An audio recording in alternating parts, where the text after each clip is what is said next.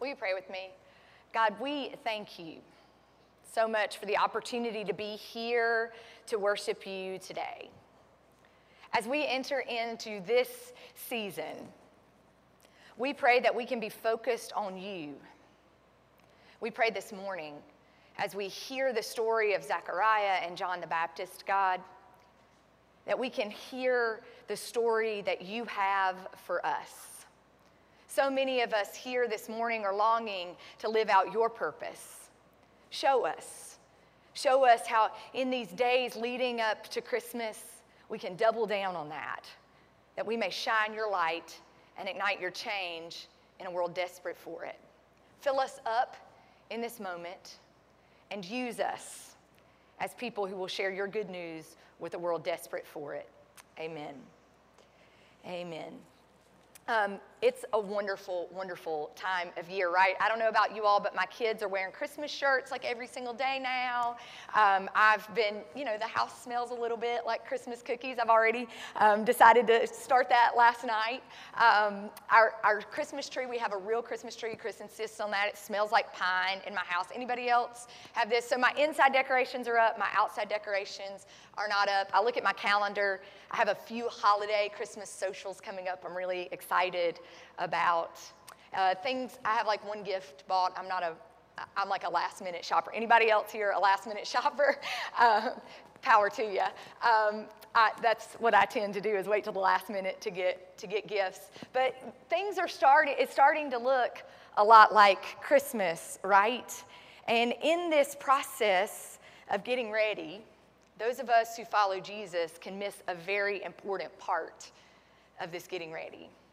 And that is that Jesus did come into the world, but Jesus came into a world as a baby that had been waiting on him for thousands of years. And in this season, we can quickly get to moving to the next thing or hurrying through all of the things that are going on in our lives. It can be the busiest time of the year. And we can forget. We can forget that people waited thousands of years for God's promise to send Emmanuel, God with us, to send the Messiah, the one who would save us from the brokenness and troubles of this world. They waited for thousands of years. And in this season, God has asked us to do something different than the culture around us. Not to not pretend like Jesus hasn't already come into the world, but to practice again waiting, to practice waiting again, because I don't know about you all, but I'm the worst ever at waiting. I'm the person who fast forwards to the end of the movie to see how it ends. I love that Netflix now can watch the last program in the series and know how it ends, and I don't have to watch all the in-between. I hate waiting for things. I go to the grocery store at 9 p.m. at night because I don't like waiting in line. I know every shortcut in Tampa so that I don't have to wait at red lights. I don't like to wait. And if you don't think I would be one of the people who would miss Jesus, miss God coming into our world because I'm rushing on to the next thing and I'm not waiting, I'm the first in line to figure out how not to have to wait for something. How can I just keep moving? How can I move on to the next thing? Surely something in this world can save me. And God says in this season where the world promises to give you thousands of things that will save you from the pain and the sadness, the fear and the anxiety about the future, when the world promises to hand you 9 million things that'll make you feel better, God asks us to wait on the King of Kings, to wait on the Prince of Peace, to wait on Emmanuel, the baby promise. God asks us to wait. And today, that's exactly what we find Zechariah doing. I don't know if any of you listen to music outside of I don't know what kind of music y'all listen to, but I like John Mayer. Anybody in here a John Mayer fan? I don't like that he broke Taylor Swift's heart, but I do like John Mayer. And one of his, I mean, the man can sing. He can write some good songs and he can sing. And there's a song that he writes, we're waiting on the world to change. Anybody ever heard this? He just says it over and over and over, waiting on the world to change, waiting on the world to change, waiting on the world to change. And I was listening to it on our road trip this week. There's a line in it that sort of explains what it is we are asked by God to do in this season. It said, it's not that we don't care. Because so often when we're waiting or patient, people think we don't care, right? It's not that we don't care. We just know the fight ain't fair. The Israelites, the people waiting so long for God to come, recognize that the fight ain't fair. The government wasn't the light that it was supposed to be. There was brokenness, there was poor and hungry people, there were sick and hurting people, there were hopeless and desperate people all around them. And they know the fight just ain't fair, so we keep on waiting on the world to change. We're called to do this waiting and working to hold these two things kind of together. This year at Horizon, as we wait, as we step into this different way that God asks us to live, we're going to look at what's called a B-list Christmas. So if I ask you to name the main characters of the Christmas story, you'd name like Jesus, Mary, Joseph, the shepherds, the wise men, right? That's like who you'd name. But this year, we're going to look at some B-list folks, some folks who were in the shadows, who don't take center stage, but who played an important and crucial role in God's work coming alive in the world and God building God's kingdom here. And the reason we're going to look at the B-list folks is because so often in our lives, we want center stage. We want to get the credit. We want things to work out for us. And in this story that we're going to study over the next 3 or 4 weeks, we're going to learn the people who took the side stage, but who God worked in their lives in incredible ways. This morning we're going to look at Zechariah. Zechariah is a priest. He's a pastor in the time of the king of Herod. He was married to a woman named Elizabeth. Zechariah and Elizabeth were really, really good at something most of us are probably terrible at. They were really good at waiting. The Bible tells us they were righteous people. They were waiting diligently for God's promise to be made known to the people of Israel. They got up in the morning and they didn't join into the hustle and bustle of a morning routine. They stopped and they prayed first. During the time of the week when they were supposed to worship God, they didn't find 9 million other things or places to go or things to do. They stopped what they were doing and they worshiped God. They gave 1/10 of everything they earned back to God. They gave their money to God and they trusted God to use it. Elizabeth baked bread in her home and she gave it out to people on the way into the temple so that the people who were hungry could have food to eat. Her and Zechariah sat with people who were sick and hurting, who were lonely and desperate. They prayed, they read scripture, they did what they were supposed to do as they waited for the Messiah to come and to save them from this government that wasn't working for them, for this world that was dealing with famines and droughts and supply chain issues. They were waiting for God to come and save them from the darkness through the Messiah. And as they were waiting for the Messiah to save the hungry people on the side of the road from being hungry, as they were waiting for God to rescue the poor from a life of being poor, as they were waiting for God to rescue the hurt from a desperate and hopeless life, as they were waiting desperately for God's goodness and grace to come into their lives. Did y'all hear that line in the story?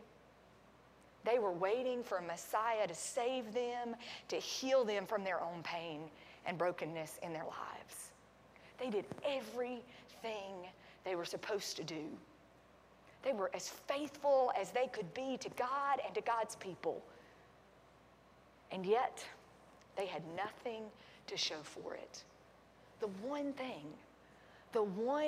thing they wanted was a child, and they could not have it. I imagine Zechariah, who lives a life just like us, right? It's the end of the year. We've got year-end deadlines, Christmas programs, kids stuff, school stuff, work stuff, finance stuff. We've got all these end-of-the-year things, right? Zechariah is living that kind of life. And it's his turn to go into the temple and to be a priest. I imagine on his walk there, maybe he feels like he's on the road to nowhere. See, the story of Zechariah and Elizabeth is the exact story that I hear from so many people as they sit down and have coffee or lunch, or they sit with me at my kids' ball games, or they sit with me at dance. They say, you want to know why I don't go to church? You want to know why I don't go to church? Because I've seen people live their lives faithful and righteous to God, and they have cancer. They lost a child. They can't have a child.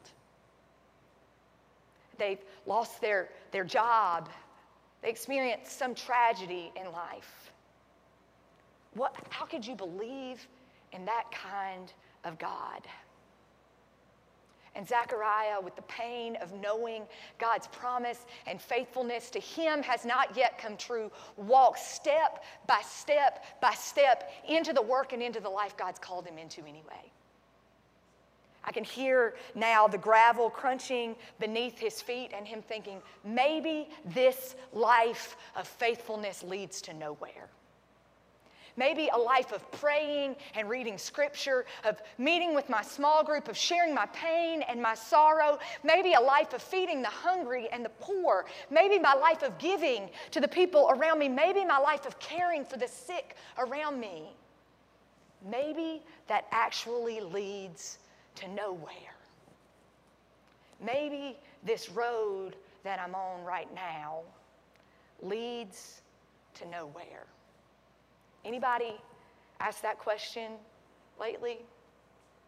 I asked it on Thanksgiving Day as my family hiked something called the Road to Nowhere. We went to hike the Road to Nowhere because it is literally, that's it. That's my family, my 3 kids, my mom and dad, and Chris. I made the picture. But we rode this road to nowhere and then hiked through the tunnel and then on past it. And I was telling Chris on the way there, we were like driving there, and I was telling him the history of the road to nowhere. So in the 1940s, the U.S. government comes to Swain County, Bryson City, North Carolina. That's where we spent the past 5 days. We came back on Friday. But they came to Swain County and they said, hey, there's this river, and we really want to build a dam right here so we can use hydroelectricity to produce aluminum. Because in the 1940s, what's happening? It's World War II, and what do they need aluminum for? For the war, right? And so Swain County makes this deal with them and says, okay, but we need you to build us a road that's going to get us from this rural town that we're in right now to the other side of the mountains in Tennessee so that we can have some open routes to go shopping or to do the things that we need to do. Can you build a road through the mountains to the other side of Tennessee? And the U.S. government was like, sure, we'll do that. So they bought these houses from people. Some of them got moved out and didn't actually get bought out, but they built the highest dam in eastern North Carolina. It creates a lake called Fontana Lake. And then they start building this road. And in 1980, this is where the road ends. It literally leads to nowhere. It leads to a tunnel in the middle of the woods, and it goes no further. So in 1980, this has been called the Road to Nowhere. 40 years later, broken promises. We thought that y'all were going to do this, Swain County says to the U.S. government. We thought you were actually going to uphold your promise. And they didn't. So it literally leads, it's a road that leads to nowhere. And as my family is hiking this, I went on ahead. My parents were kind of exploring the woods with the kids. And I'm walking as the leaves are crunching under my feet. And I had this moment where I was like, God, I'm literally on the road to nowhere. And this feels a little eerie because this is how I feel in my life lately. Like I'm living on the road to nowhere. It's a life of broken promises. I thought that if I came here and was faithful, if I did what I could to love the poor and care for the lost and do what I could to pray for the hurting and try to be, I've not been a perfect pastor, God, but I've been the best one ever. And I thought you promised me a mega church, and I don't have one yet, God. I feel like I'm on the road to nowhere. And I heard the leaves crunching beneath my feet as I kept hiking and hiking and hiking. And I said, God, you gotta do something. You gotta come down here right now and make my life look the way I want it to look. And I felt God say to me, who says you're headed nowhere? Who says you're headed nowhere? As Zechariah walks step by step by step into this temple, maybe as he hears the gravel crunching beneath his feet on the way into the temple, maybe he looks up at God and says, I'm tired of the broken promises, God. I've done what I could do to be faithful, and I need you to come down right now and fix this. I need you to fix this for me and Elizabeth, God. And he walks in the temple just like so many of us have to do on a Monday morning in the midst of our hard lives. We just have to go on and walk into work and do what we're supposed to, right? And he walks into work and he does his job. He starts burning the incense.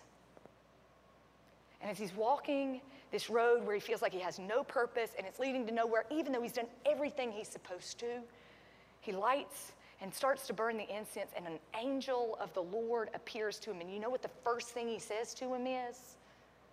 Do not be afraid. Because the first thing that happens when we're headed on the road to nowhere is we start getting really afraid that we're actually headed nowhere. And the very first thing that God says to Zechariah through the angel is, do not be afraid. If you feel like you are heading on the road to nowhere, maybe retirement doesn't look like you thought it was going to. Maybe your job doesn't look like it was supposed to. Maybe your journey to parenthood or starting a family doesn't look like it was supposed to. Maybe you feel like you're walking the road to nowhere with a bunch of broken promises. The first thing God tells Zechariah is do not be afraid. Because the first thing that happens when we don't know the next step is we start to get afraid. We start to not trust ourselves or the ground in front of us. And the first thing the angel says is do not be afraid.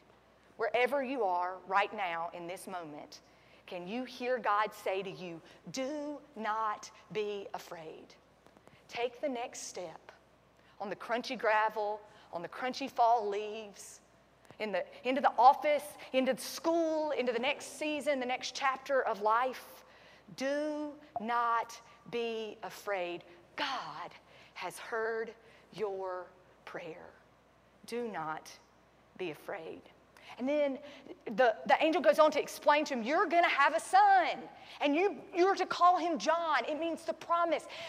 Zechariah, things really are going to be different in your life. Things really are going to be different. Some of you need to hear that. You have held on for as long as you can.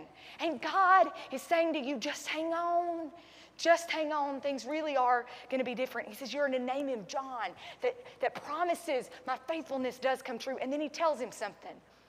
He says, don't miss out on the joy and the delight that he will bring you. Because in the season of waiting, I don't know if y'all know this, but when babies come, they don't like automatically come out as like a football star or like whatever they're going to be when they grow up in life. They don't come out being a college professor or a police officer or whatever it is we dream about our kids. They don't come out like that, right? That we're given this baby, and he says, as you wait,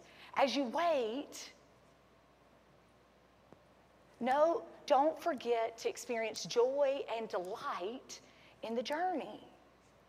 Joy and delight in the journey. And I say that because in my own season of waiting, step by step by step, I can miss out on the joy and the delight. And that is what began to dispel fear and anxiety and pain.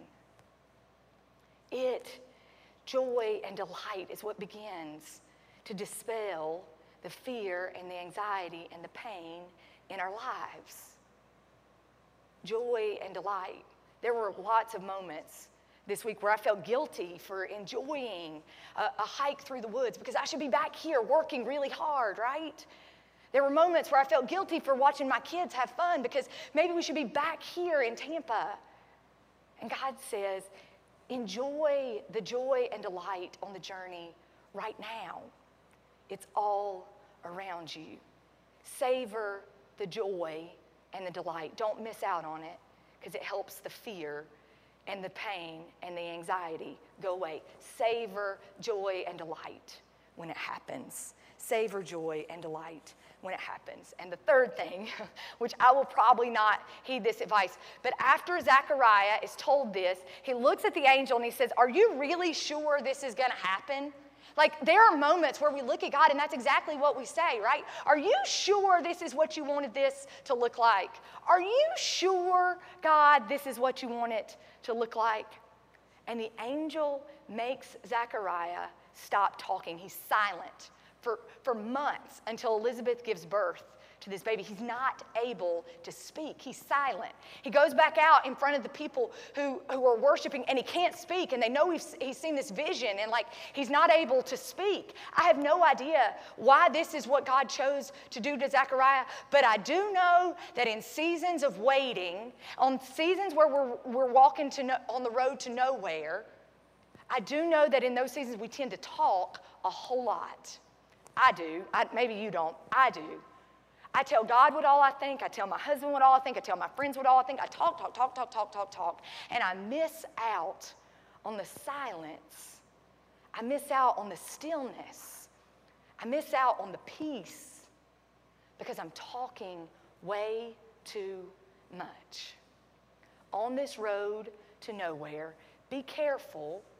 Be careful how much talking you're doing and spend a little more time listening. Maybe you're like, I don't know what that means this week. Call up a friend who you know has been hurting and simply sit and listen to them. If you want to see God come into our world, take a friend who's hurting. Take a friend who's hurting out to coffee or lunch. Invite them over to your house and sit with them and let them talk and just listen to them. And you will watch God come in to the world. Show up at a small group and spend some time listening to the way other people are experiencing God in their lives. Show up at work and ask someone else how their day is, and don't talk too much. Listen. Show up with your spouse.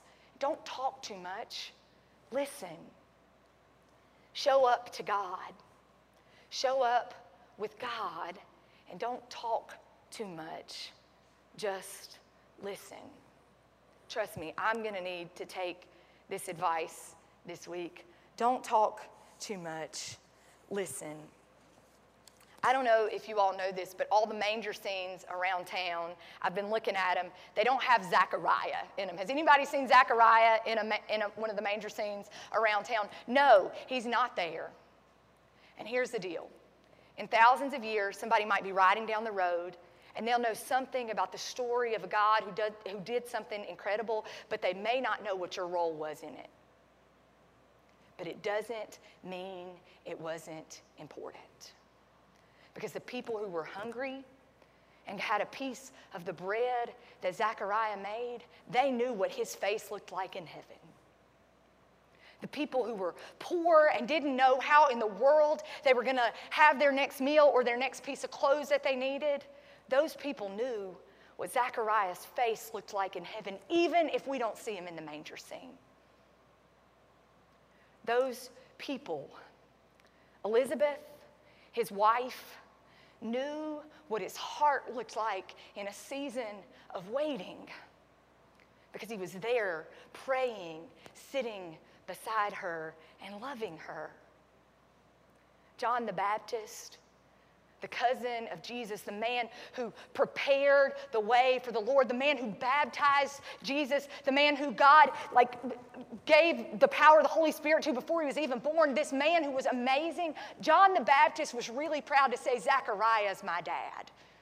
That's my dad, Zechariah. thousands of years from now, people may not know exactly your story. You may not take center stage, but it doesn't mean God's work in your life and what you're doing isn't important. I don't think you're headed on the road to nowhere. I think God is taking you somewhere on an uncharted path.